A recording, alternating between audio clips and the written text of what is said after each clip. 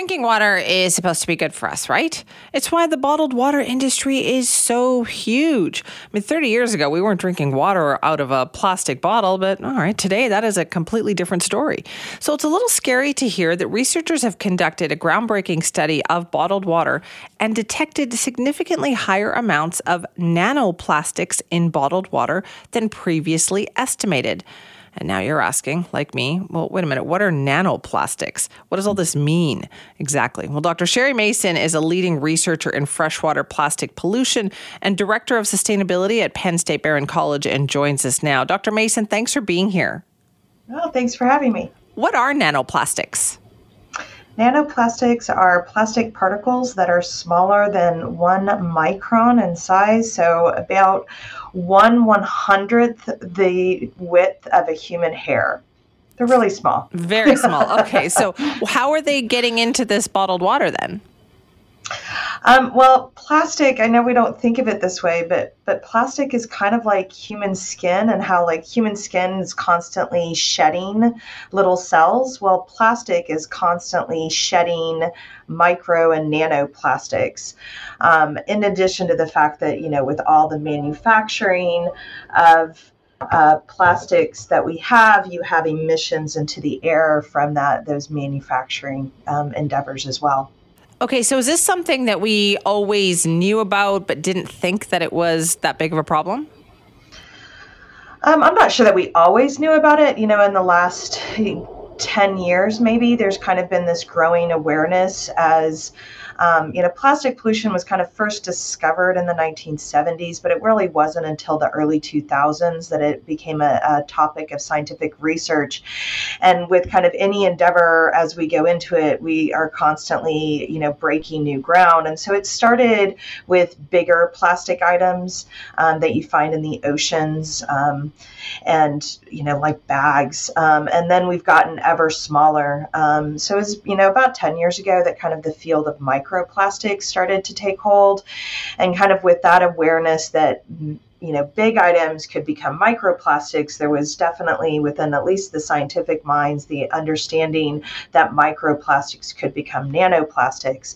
It wasn't really, though, until this study that we're able to readily identify nanoplastics. And so this will really kind of open things up. I think you'll start hearing a lot more about nanoplastics in the next decade. And what can we do about them? Stop making plastic. I mean, that's just, and it's not going to happen overnight. I say it, I understand I say it kind of cheekily, but that's the reality, right? If we're going to have a plastics being as prevalent in our society as they are, nanoplastics are going to be prevalent within the water we drink, the air we breathe, the food that we eat. They're going to be within our bodies. And so really, this is where the United Nations Treaty on plastic pollution that is currently in the process is so important. We really need to reevaluate our relationship with this material and be thinking about where does it make sense to use it and where does it not make sense? I think this study really highlights the fact that drinking water out of plastic bottles is probably not the necessary way that we get hydrated. Does it feel, though, that we are moving away from that, though? Because I feel there has been a recognition that we should not be drinking water out of plastic bottles. Yeah, no, I think, my research lab was the first to look at bottled water, and it was about 5 years ago, and we were looking at microplastics. And I think when that study came out, immediately the World Health Organization did a meta-analysis looking at, kind of the human health implications of microplastics, and basically came to the conclusion that we don't have enough data yet. But my point is that with those studies coming out and this kind of increased awareness that it's in our air, it's in our water, it's in our food, there is this kind of changing mindset against drinking things out of plastic bottles and trying to decrease the prominence of plastics in our society. For some of us, that's just easier to do than for others. And so I think that's kind of where you need these regulations and the treaty that the United Nations is working on to really help push this as a systemic change. But now that we can actually see these or find these nanoparticles, plastic particles, what kind of impact do they have? Is that the next kind of thing that we're going to be looking into? Yeah, absolutely. I mean, this study is providing us the techniques to look at that kind of toxicology. And without these analytical techniques, we weren't able to do those toxicological studies. So there are things that we know about the impacts of plastics and the chemicals used in plastics on human health, but there's a whole lot we don't know. I think we know enough to take a very precautionary approach to this material and be making those changes to reduce our exposure. But I think there's a lot more testing that will add more scientific kind of body of research to that approach that we're already in the process of moving toward. And so where did we find these nanoplastics? When they looked at it in the body, where were they found? So they have been found in our blood. They make their way across the gastrointestinal tract.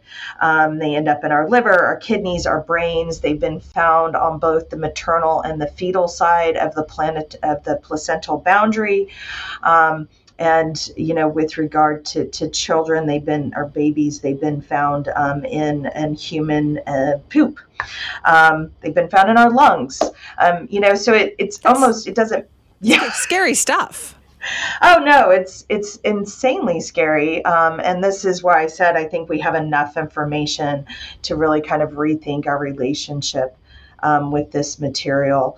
And the beginning part of kind of understanding the toxicology of that is starting to already emerge, right? We already know that it induces oxidative stress, inflammation, neurological disorders, but as we're able to go to smaller size and more readily identify not just the plastic particles, that is the nanoplastics, but identify the actual polymer, it'll give us a lot more information and understanding which plastics and the shape of those plastics are most harmful to human health. Well, Dr. Mason, thank you so much for talking to us this morning.